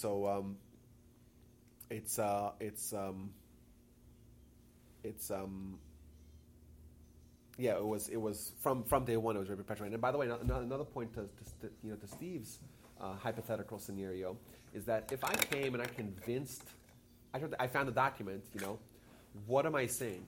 I'm saying that your parents all experienced this, but no one seemed to have any recollection of it. It means something, it's so fantastical, it's so dramatic, it's so wondrous, the claim of the Torah. Remember, it's not just the Mount Sinai experience. That is obviously the high point. But the Exodus from Egypt in 10 plagues, and then the splitting of the sea, and total vanquishing of Pharaoh, and the manna from heaven for 40 years. Like, that is not something that you do not perpetuate. You don't tell your kids about, That becomes the lifeblood of our education. We tell the kids about the past. Is it possible to say that someone said, there was all this great history, no one seemed to have remembered it? No one seemed to have perpetuated this. I'm the one who happens to have found this document. If you found a document and it indeed was not part of your consciousness, you would take it as being really nice literature, really nice fiction. You wouldn't actually start living your life based upon those really rigid rules. Either way, that's something we really have to. It's obviously there's multiple components to that point, but it's also interesting that the Jewish people are the only nation that has had this claim. Now, I want to read you something from a few weeks ago we read in Deuteronomy, and this is to me this is the final. I think it's the final nail in the coffin. So it's bad terminology, but it's the final extinguisher of any questions on this theory, on this point. What you share with skeptics. Oh yeah, like this. We have the narrative of Sinai. There's a question as to whether or not it's true or not. It's a legitimate question. If it was not true, then it's a hoax, right?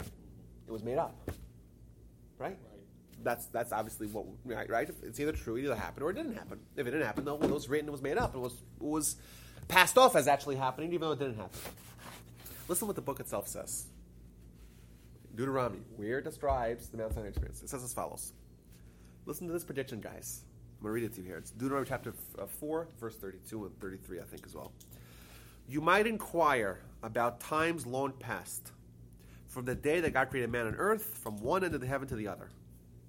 Has there ever been anything like this great thing, or has anything like it been heard? Has a people ever heard the voice of God speaking from the midst of the fires as you have heard and survived? 3 verses. What it's telling you is it's a prediction and a challenge. It's saying like this. Inquire from the times long past. Right? Do your investigation. From the day that God created man and earth, from one end of the heaven to the other end of the heaven. Right? Go back through all of history, from the entire world. And what should you ask? What should you inquire? Has there ever been anything like this great thing? Or has anything like this ever been heard? Has this ever been a claim as follows? Has the people ever heard the voice of God speaking from the midst of the fires as you have heard and survived? Has an entire nation ever heard national prophecy? Has that ever happened? It never happened. So the book is saying this happened to the Jewish people, but it never happened to anyone else. And not only that, no one else will even claim to have had this experience. Now let me ask you a question. Assuming we are the committee for the fabrication of the Torah. That's what our job is. And we're making up this whole Mount Sinai experience. And we're going to pass it off as true even though it never happened. Would we right then say that no one else will actually do the same thing? It seems insane. If we know that it's possible to be done, because we ourselves are trying to do that, why would we say that no one else will do the same thing? We wouldn't. We're opening up ourselves for being disproven. So the Torah not only says that this happened, it said that no one else will do it, that no one else even claim it. And that's true. Nobody else. No one else has claimed it. So, is it possible that we're the only ones who are so clever to make up such a hoax and such a fabrication in such a dramatic way, and no one else can even do it? And you know what? We'll say that no one else can even do it. To me, this is something really, really compelling, really intriguing. That would really make me question. Like, it seems, on one hand, if this was written by man, they're obviously very, very intelligent, yet they did something so silly. They're intelligent because they're able to perpetuate a myth, which we didn't know how they would do that, but let's say they were able to do it. Yet they're silly that they said no one else could do it. It is a very good point. However, isn't it possible that someone could come along in the future and write this thing about this divine thing that happened, nothing to do with Judaism, another faith or religion? Well, we say that the Torah says it'll never happen. It's a prediction, and you know So what? far So it far, so hasn't. good. So far, so good. Muhammad did that. No, but No, Muhammad never said a claimed. whole nation. Never claimed the nation experienced prophecy. No one's ever claimed it. Why not? Christianity There's about never 42,000 religions out there. Why are we the only ones that could do it? There's a professor, he was an atheist, but he was Jewish, born Jewish, and he said, he taught a class, and he said, if you have a religion, you can put together any religion with these 5 elements. One of them was prophecy to one person. And it didn't matter who he talked to, people in India, and all these different things, he could prove, look, it has these 5 elements, anybody could create this religion. And then he said, well, I'm going to take that, and I'm going to apply it to my own religion, to Judaism, even though he was atheist or whatever. And he became an Orthodox rabbi because he was like, the revelation at Mount Sinai is impossible because all these, and then he did the same thing for, he tracked his father. His father all the way back. He was able to track it all the way back to Mount Sinai, and then he did it with other people. So it was. So that's the evolution of an atheist. He was, he was like, I scientifically proved that Judaism is true. He was So like, it's- there's no other way around it. You couldn't find any other way around it. In some ways, when you were talking about if you wanted to create a religion, you would give all of those rules and regulations and what have you, but that's kind of what the New Testament is. You would give or would not give? You would, if somebody You'd make it user friendly. Yeah, you make it user-friendly, and the New Testament did it. I don't know. However, and they also, when he rose again, did he not be seen by 500 people? Or 500 rose from the dead too? What was ago? That there were many who had seen him raised from the dead. Yeah, so But but it's never been but remember that's also not That's not historical. It's not written at the time. Oh. So that's an Well, important and some point. people didn't believe it was him. And then there's the debate, well, because doubting Tom, he didn't believe it, and they didn't recognize him, and Yeah, but there's a few differences. First of all, difference number one is the fact that this is not actually written at the time. So remember, Matthew, Mark, Luke, and John are written at the earliest Testaments between 50 and 60 years after this event's purported to happen. But even let's assume it did happen. Let's assume it did happen. Let's assume. I don't think it did happen. Let's assume it did. It's still not prophecy. It's still not national prophecy. It's still not national revelation. And we know there have been times of reviving the dead. That on its own is not that big of a deal. I could bring you 10 stories from the Talmud of the rabbis reviving dead. We have Elisha reviving the dead. That in itself is not akin to prophecy. The fact someone could revive the dead, that's not as big of a deal as prophecy. So if someone could do a miracle, there were times that the Bilam could do miracles. So what? That's not on the same footing as prophecy. Prophecy is an entirely different beast. So even if that were to be true, which I don't think it is, because remember, it's not historical, so it doesn't have the same historicity as with the Torah. It's not being written contemporarily. But even if it were to be true, that doesn't prove the same thing. So yes, if it did happen, it's still eye-opening. Maybe it did, maybe it didn't. Most likely it didn't. But even if it did, it's eye-opening. It's a good point of, it's a good question actually, maybe how it happened. But irrespective of that, that's not revelation. That's not prophecy. Is very, very different than doing a miracle. Would it be fair to say the most recent incantation of a quote revelation in our history? I'm talking about world history. Is Mormonism? Yeah. So but that's not to a nation. So John Smith. So John Smith. No, that's a great example. Joseph Smith. Sorry, Joseph Smith. It sounded funny. John Smith's a generic. Yeah, if you knew him as well as I did, you call him John as well. Right? His friends call him John. Yeah, his friends call him John. But Joseph Smith. So what's his claim? He's claimed that he found these golden tablets, mountains in New York, written in Reformed Egyptian, and the angel come and whatever, he met the angel, and the angel they translated, right? Angel, and then they translated it into English, and that's the Book of Mormon. One man. No one else saw this angel. No one else has even seen these tablets, right? Why didn't you just show us the tablets, right? That's not copper, but it's, I would keep it, right? But they obviously or Reformed. No one has even heard of Reformed Egyptian. So that's one man inventing. We're not inventing. Maybe it's true, maybe it's not. But either way, we have no way of verifying. It was 1830 where this happened. Right, and that's an entirely different narrative. Now, there's plenty of Mormons. There's people doing this today. There's cults today that where you have a leader. It doesn't have to be very big or famous.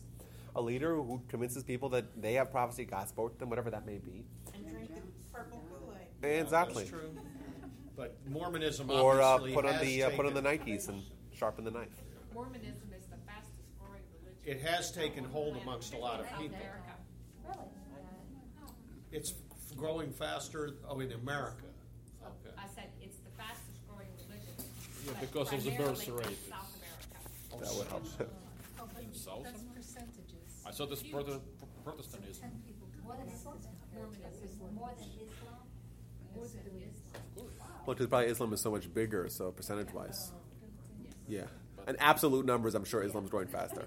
But national revelations, well, we talked about Islam. And by the way, Islam is not that user-friendly at all. Yeah. You Yeah. try to get every day in your life at 5 in the morning to do this. Or morning fast for a prayers, month. yeah, or fast Definitely, prayer yeah. for a month. Yes. So the thing, but when Prophet Muhammad took off to this heaven on the horse from the rock of the Dome of the Rock fame, he was surrounded by hundreds of people. Well, It's actually, not national relations. No, but whoa. still. Just for accuracy, what you're describing is the ultimate event of the Quran. It's from Surah 17, and that's actually a dream. The whole thing is a dream. It's nonsense. Really? They don't He has even a dream. say that the hundreds of people really saw it? It's They a never- dream. They It's a imagine. dream that Muhammad gets on his flying horse El Baruch, and they fly to Al Quds, Baruch. whatever. Isn't it? That's a Oh, you dream. think like El Al or whatever? Yeah, El Al, whatever. How about a different example? That's a dream. How about different example, which is not a dream? Maya priests standing on top of those pyramids to Aztecatl and predicting, in front of thousands of people, predicting those solar eclipses, which is news that would come, right? it's a dream. Yeah. So it was also like a national revelation. Well, even Christianity, the whole road to Damascus, Saul was a dream, wasn't it? That didn't. They don't even claim that happened. They said he dreamed that Jesus spoke to him. No, that is a Either way, different- but I'm talking you know, about these- something that tens of thousands of people observed on a regular basis. But remember, that's not the same thing as prophecy, right? If you were a little more skilled in astrology Yeah. or astronomy, Oh, yeah. sorry, I mixed up the two. No. But then you would know, right? Yeah, no doubt that those Mayas or Aztecs religion Yes. today they do not pass the test of religion. Oh, yeah. However, they did at the time. Yeah, but during the- those Mesoamerican height of their civilization. But that's not in any way similar to. Remember, like what happens? Like to us, I think we could oversimplify. Like what happens when someone has prophecy? Anyone knows what happens then With what? when you have prophecy? What happened to the Jewish people when they had prophecy? Anyone knows? When they had prophecy, At Mount Sinai, yes. they said they would obey. They said we No, hear- the first things they did, they repudiated it by golden calf. Well, that was 40 days later. Yeah. At the time. They said they would hear and That's when they understand make or the hear and covenant. obey. No, everything you say we will do. Yeah. And then we'll understand. Yeah, so they had this transcendental experience. They tell Moses, stop having God talk to us. We want you to talk to us. Remember that? Yeah, they couldn't handle. They couldn't handle it. The Talmud sheds some more light on this by saying that they actually died and had to be brought back to life. Right. Because they were not designed for prophecy. It was too much for them to bear. Prophecy, and even real established prophets, Isaiah, Ezekiel, Samuel, Abraham. Maimonides described what happens when they get prophecy. They start shaking like a leaf. Having God talk to you that's significantly more dramatic and traumatic than anything that any prediction or any nice miracle that someone could do. It's an entirely different realm. Even if JC walked on water and he turned water to wine and all that, let's assume that happened. It's not in any way comparable to prophecy. Prophecy is an entirely different realm. If it happened, or if it didn't happen, that in no way it has no corollary to prophecy. Having God communicate to a man or to man, I would say man, I mean mankind. Well, ladies here, so whenever I say man, I mean mankind.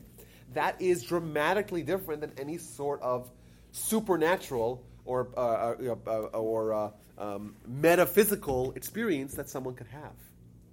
It's entirely different. So yes, it's possible people did miracles, and if they did it, we have to know how they did it. But that's not necessarily. Well, in our faith, and doesn't it?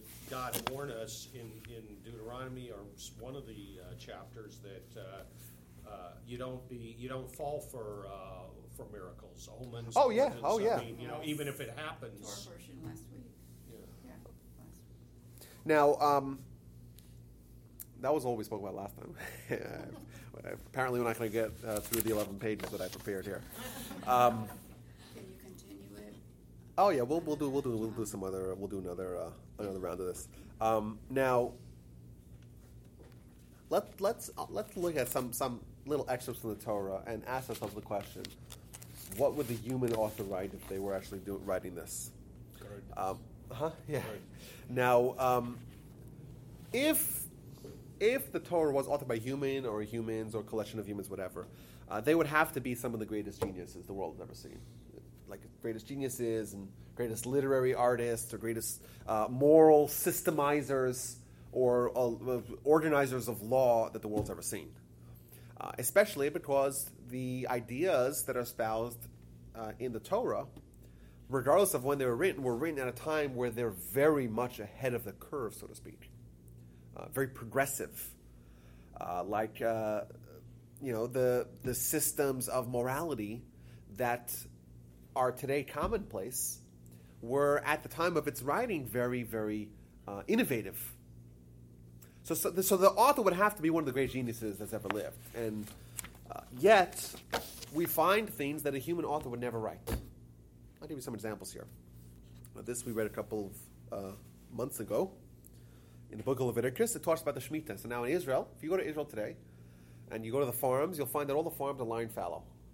Every single farm in Israel, almost exclusively every single farm in Israel, there's no farmers, there's no harvesting, there's no crop, there's no planting, there's no plowing, there's no nothing. And you'll say to yourself that this is insane. And the reason why is because this, you're like, Steve's like, what? Well, there's, okay, let me, I guess here. And so this is because they have farms but no farms in Israel. Farms but no farmers this year. Oh, this year. So only this year. And it's every 7 years, so 2008, 2015, 2022, 2029, and going all the way back to the time of Memorial. So even the kibbutzes too, right? All the kibbutzes are off, right? All the farmers are off. What do they eat? I don't know, man. Let's read what the Torah says. Where's it come from? It says as follows: 6 years you shall sow your field, and 6 years you shall prune your vineyard and gather its produce. But in the 7th year, a Sabbath of solemn rest shall be in the land. Your field you shall not sow, your vineyard you shall not prune. That which grows by itself you shall not reap, and the grapes of the vineyard you shall not gather. That's the basic idea of Shemitah. It's repeated a few other times. It kind of mirrors the idea of 6 days of the week and the day of Shabbat. 6 days you work, Shabbat you don't work. 6 years you work, Shabbat you don't work. So presumably you store something during the year you don't work so you can eat, because you got to eat. Because otherwise you'll die. Right. So I assume that's what they do. They stockpile some. Well, let's first see what the law says, and then what the law says to answer your question. Okay. In the land, correct? Yes, in the land of Israel. That's right. So in the United States, you're good to go. Outside the land of Israel, you're good to go. We'll talk about what they do today. Now, so what does that mean? Plowing, planting, harvesting for an entire year is off limits. Now, what happens? Now we can actually, nowadays we find that it's actually very healthy for land to take a year off. It's very good for the land to kind of breathe a little bit. It's very healthy for the future crops, which someone could say, hey, maybe the author of the Torah is just one of the great scientists way beyond the curve and is able to know that it's a very healthy thing for the land to take a year off. And even, I think in other places, there are farmers that are knowledgeable of this fact as well, and therefore they take a year off as well.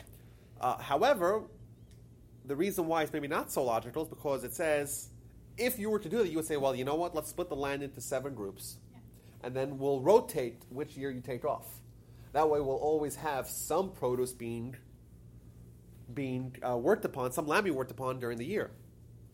However, what it says is that all the farmers in the same year, everyone's off. So there's no rotation. Everyone is off now the year 2015. Now these are cultures that are entirely dependent on agriculture for their survival. You eat what you grow. Now today, 98% of the people are not in agriculture. But at that time, people had their farm, that's what you ate. And then the Torah says, well, what about Steve's question? That's the next verse. Let's continue. And if you'll say, what shall we eat in the 7th year? Behold, we may not plant nor gather in our produce. Good question, right? Every 7 years, it's kind of very relevant. Going a long diet. Huh? Going a long diet. Well, let's see what it says here. For obesity. God says, I will command my blessing upon you in the 6th year, and it will bring forth produce for 3 years. And you will plant in the 8th year, eat the produce until the 9th year, until her produce comes in, and you shall eat the old produce. What are things like this? You know what God says? Or the author says? You don't have to plant in the 7th year. Plant on the 6th year. 6th year, you'll have enough for the 6th, the 7th, and the 8th. You'll have a bumper crop. You'll have enough food for 6, 7, and 8. Like manna, didn't manna just come for 6 days of the And then not on Saturday. That's right. You got a double portion on Friday. week? But that's what the book says. Now imagine you were the human authorship, right? And you knew that you had intended people to actually observe this. First of all, if you did not have the power, the levers, to command your blessing to make this actually happen, you're at the risk of people actually following you, and then at the end of the 7th year, everyone's dead. And then your dream of your religion is not going to really be completed. Not only that, if there was no bumper crop, and every year during the 7th year people were starving and dying, what would people know about the book? They would know that it's not what it claims to be. Isn't it possible there could be a series, there could be a time frame where there wasn't a bumper crop? Well, that's not my point. My point is that I don't know historically if there were bumper crops. I don't have a list detailing the crops and the outputs of the crops over the years. But that's not the point. The point is that let's start from the other side. Let's start from the authorship of the Torah. If you were going to write the Torah with the intention of people actually following it, you would never put in such a clause with such a prediction. Because it's insane to do that. It's, first of all, so easily falsifiable if there's never a bumper crop in the 6th year. Number 2, it's not reasonable. It's an unreasonable demand of the people, and it's going to likely exterminate your people. We know people have observed this. People in modern day Israel, ever since people got back to Israel, they've been observing it. Now, today in Israel, you go there, they import from outside of Israel. They have other ways to actually deal with this issue. Things are fine, but in Israel today, if you wanted to be, if you're a farmer in Israel, if you work the land, that food's not kosher. It's one of the it's really interesting. It's like it's grain, but it's not kosher grain. It's the only way for like grain or produce to not be kosher is if it's from Israel that in a field that was worked upon the 7th year. Is that the only way that Israel enforces that? Like, what is Oh, well, it's kind of self-enforcing because It's not the law, is it? it's not the law, but if you let's assume you're a farmer that does do work. Yeah. Okay, where are you selling your produce to? Who's buying your Sell it produce? abroad. Yeah. You could sell abroad, so that you could do, but you cannot sell it locally because none of the local mass buyers of produce are going to buy it because all of them want to have kosher certification. They're buying the food from the Arab farmers. Right, so they buy either from Arab farmers or they buy from outside of the land. So there are some farmers. There's still farmers that do that and sell abroad. By the way, you have to be very vigilant if you're a kosher consumer. I know one of my cousins lives in Canada. In 2009 or 2008, 2009, he was in a supermarket in Toronto, and he sees all these beautiful peppers, bell peppers, from Israel. Fantastic, right? Well, actually, that's not kosher, because that was obviously one of the opportunistic, so to speak, farmers that says, "Oh, I'll sell it abroad."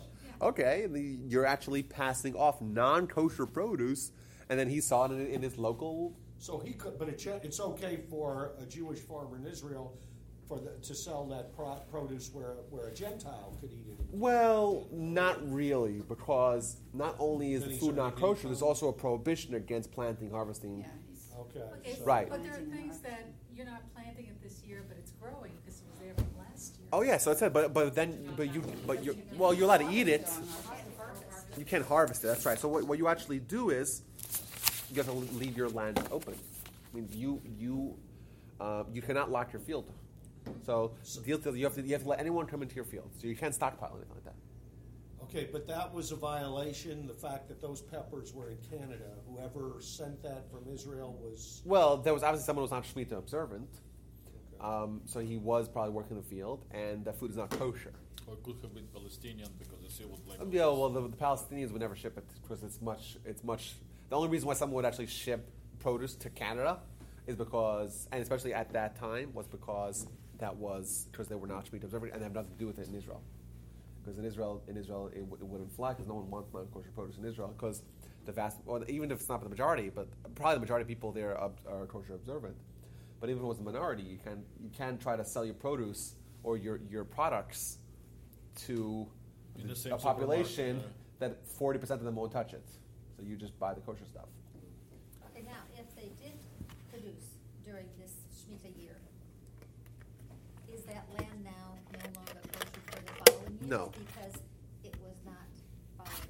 No. No, okay, they could plant the rest of the years. Yeah, and the Talmud does discuss what happened. There were times where the Romans made very punitive taxes.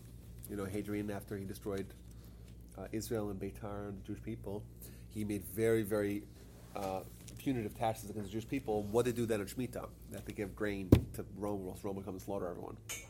So then they made an exception that because it's otherwise the Jewish people will actually be exterminated.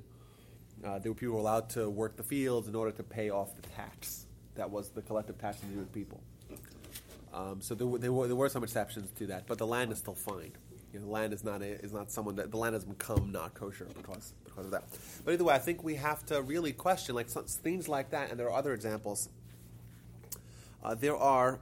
It's predictions, but it's also laws that to us may seem nonsensical and counterproductive, but certainly to a group of authors that are trying to perpetuate a hoax and a fabrication, they wouldn't do something like that. That's A, very difficult to observe, and B, easily verifiably falsifiable.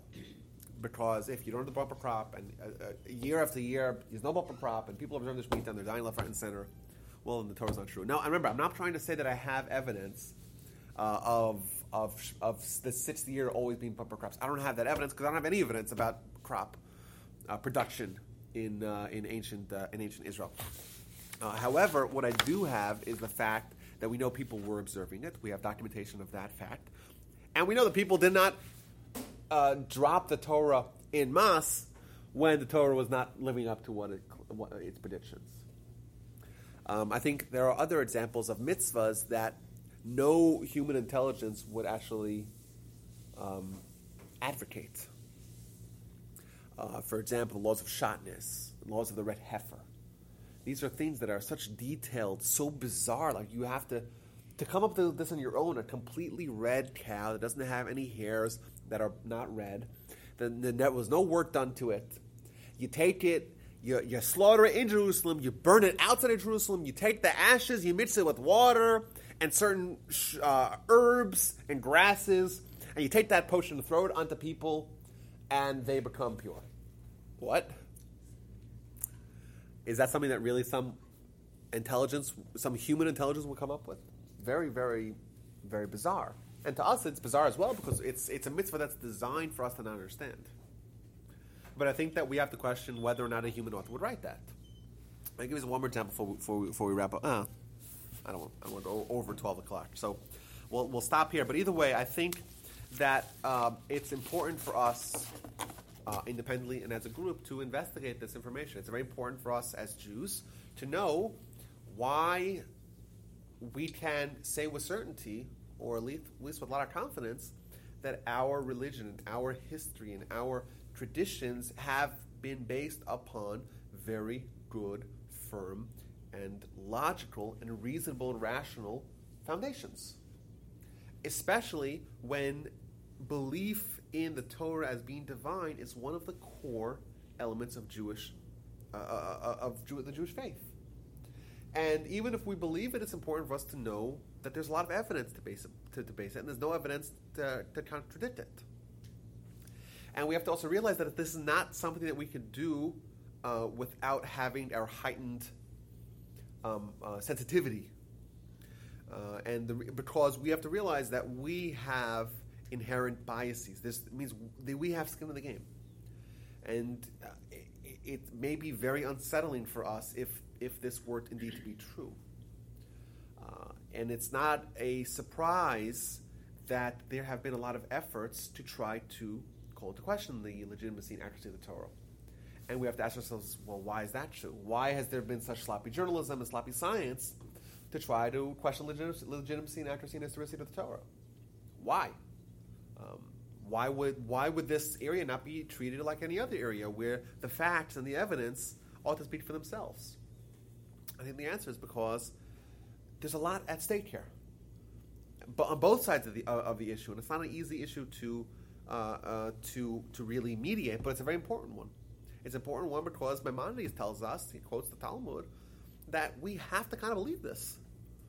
And if we could have just say, I believe because I don't want to get myself into too much trouble, or we could really investigate it and really do the research. And that's a very good way to do it. That's very fair. I think that's incumbent upon us. And something that is so central to our lives, it's incumbent upon us to really ask these questions and investigate the material on its own merit. And if we do that, and there's more evidence that we have collected here, we hopefully will come to the conclusion that it seems very reasonable and logical to accept the Torah as what it claims to be. And that is the divine work of God, and Moses is the scribe. Because there's a lot of evidence to point to that fact. And thus, the Jewish mission, the Jewish people, and the religion that we have spent so long upholding, teaching our children, spending so much time studying and practicing and observing and growing, has not all been for naught. And that's a very comforting thought as well. So either way, we dipped our toe a little bit into this discussion, and I had a great time, grand old time doing it. I hope it was a meaningful discussion for y'all as well. Thank you, everyone, for joining. Next week, we're off. The following week, we're going to talk about Rosh Hashanah. It's a couple weeks before Rosh Hashanah, so we have a lot to discuss about that. And I look forward to continuing this important discussion at some later date. And thank you again. This is wonderful. Thank you. And next week is the Temple Beth Torah open house at 11 a.m. We're going to have a free concert and lunch, so